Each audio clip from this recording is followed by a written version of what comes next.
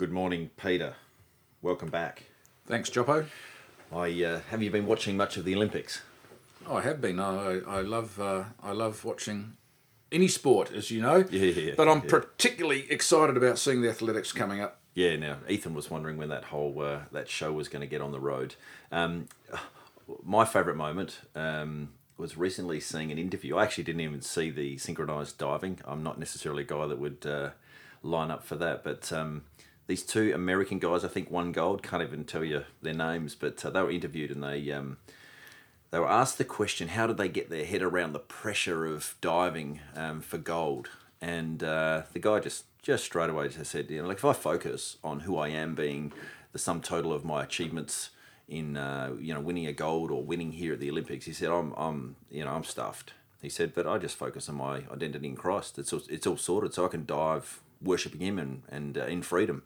And they asked his mate, what do you think? And he said, yeah, my mate summed it up beautifully. That's the same for me too. And I thought, wow, that's incredible. Those guys were diving for God out of their identity with Him. And so, that's shaped a little bit of the conversation you and I have been having prior to the microphone being turned on. And we also do want to spend a bit of time talking about living in our identity as sons and daughters of God, as we continue to know the best way or seek the best way to have the local church and those other people who have tuned in to think and continue to be nourished in their faith and to seek Jesus for their missional life. So, Peter, what would you say about all those bits and pieces? Well, Joppo, I love sport. I love the Olympics.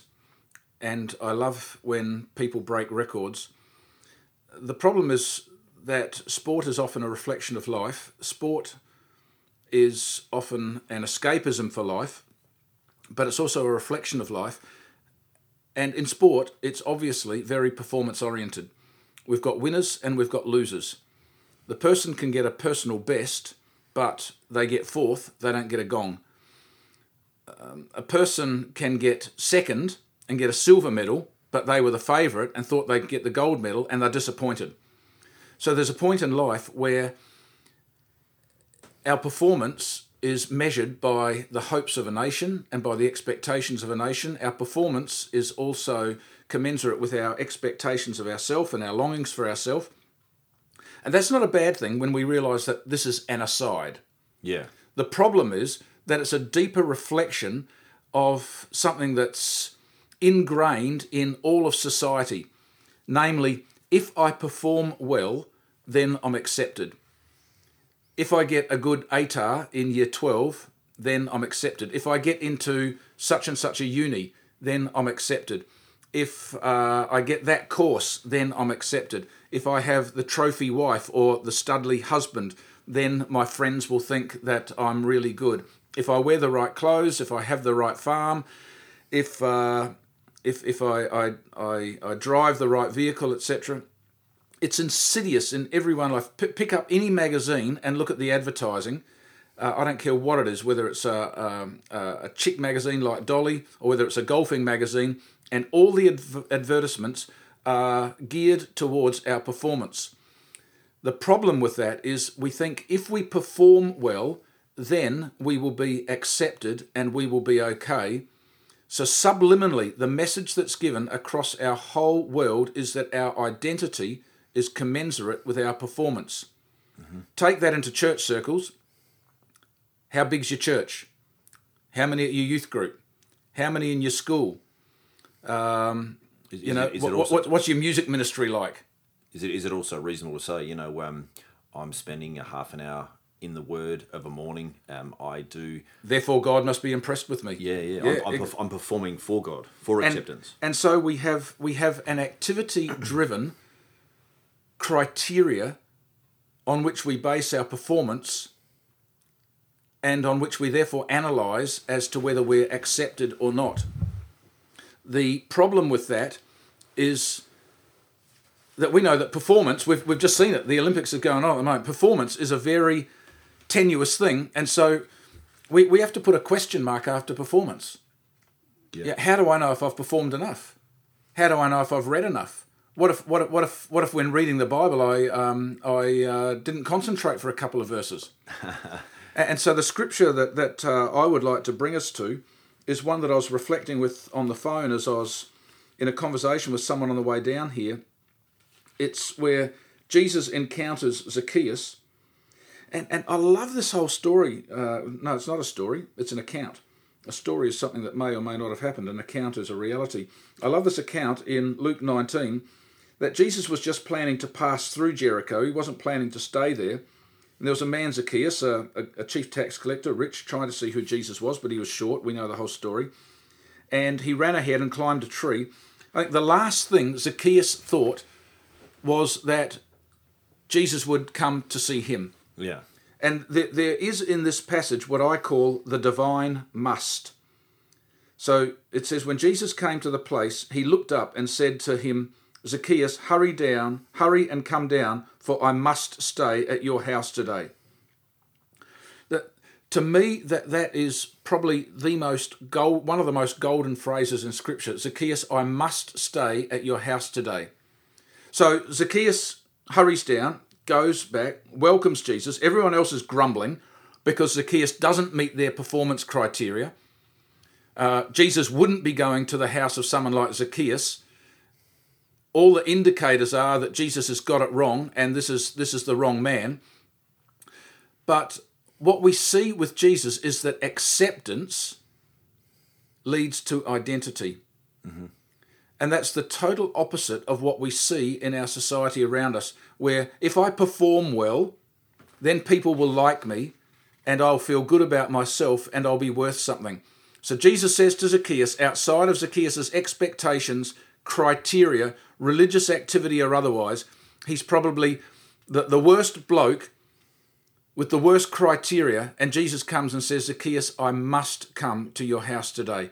I think, whether you're on the tractor today or whether you're in the car, whether you're going for a jog, whether you're doing the dishes, whatever you do, I think you can think about that in terms of your life. Holy Spirit God plants that phrase from Jesus into your life today, Zacchaeus, Peter, Craig, I must come to your house today. I just love it, Joppo. It's just interesting, that it's sinister what happens in our normal drive and following the nature of our sinful self. And, I've just recently reread for the 10th time The Freedom of Self-Forgetfulness by Timothy Keller. If you can get your hands on that, if you haven't already read it, it's quite brilliant. And he quotes Madonna here, who says, my drive in life comes from a fear of being mediocre. That is always pushing me. I push past one spell of it and discover myself as a special human being. But then I feel I am still mediocre and uninteresting unless I do something else. Because even though I have become somebody, I still have to prove that I am somebody. My struggle has never ended, and I guess it never will. And so what you're reminding us of, Peter, is that in Christ, he ends that. He ends that cycle of dependence on our own performance so that we can actually be free. For the sake of freedom, Christ came to set us free. And not only free in our spiritual life, there's no religious activity I can perform in order for God to love me, but free in all of life. Yeah. Because if it's the fear of mediocrity that has us doing things, then I would never run again. Now, some of you listening to this may or may not know that I like running ridiculously long distances. And if I was running for performance, then I would never run again because I'm 57 years old. I always finish right near the end of the field. I'm always, if I want to find out where I am on the results sheet, just go to the end and start scrolling back upwards. But why do I run? Because I enjoy it, because it gives me think time, it gives me contact and connection with other people. But if we're going to live by someone else's standards of what is excellent or what is not, then it's actually a slave driver in life that robs us of joy and robs us of freedom. So I just invite us to reflect on that acceptance leads to identity, and in Jesus we get the most radical acceptance ever. I must come to your house today.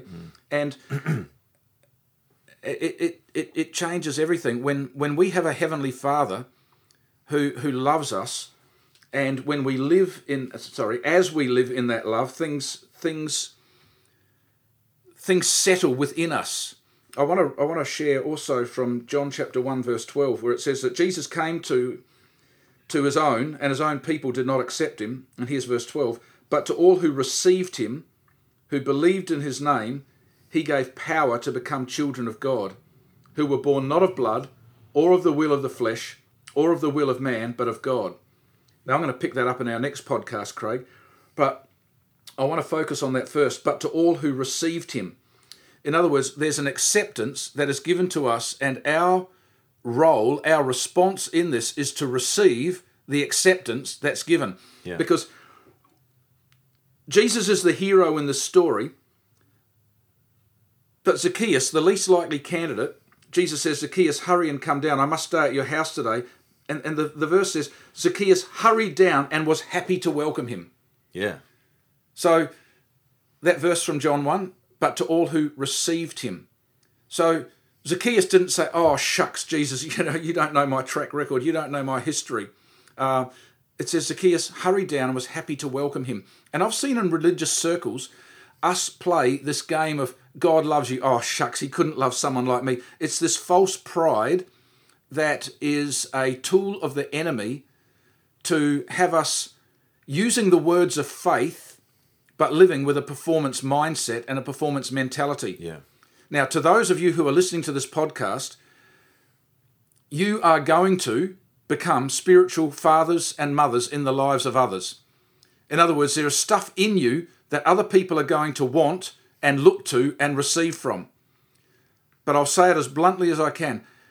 Only as we receive this unconditional, radical, non-performance-based, acceptance-oriented and founded love of the Father in Jesus do we actually have anything to give away.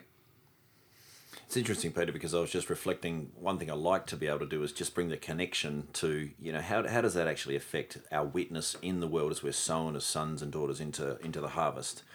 And, a phrase that Brené Brown, I think, has coined for some of what you're talking about is hustling for worthiness. And, we bandy that around in our family sometimes when some of our children do things which can only be described in those terms where, we're just doing things to try and remind ourselves that we do belong and everything's good and we're important. And if we as people of God, as children of God, can be in the world and we're not continually hustling for worthiness, doing all sorts of unusual things to do it, then we can be more clear-minded and clear-hearted to serve. The Son of God didn't come to be served, but to serve, and so he can't be messing around with his own worthiness. The most attractive people to be around aren't those who've got lots of money and aren't those who are the party animals. The most attractive people to be around are those who know their true identity. Their lives aren't consumed by fear. Yeah. They are not riddled with shame, and they don't live as slaves or orphans, which means that they know their identity and that makes them free. The most attractive people to be around are free. To those of you who are listening, that's the invitation. Jesus says, I must come to your house today. As we receive that and have the posture of Zacchaeus, rather than going and cleaning our house so that Jesus can come, we invite him into our house, our life, just as it is, and we allow him to do his work of grace and acceptance in us, then we actually become the most attractive people in the world.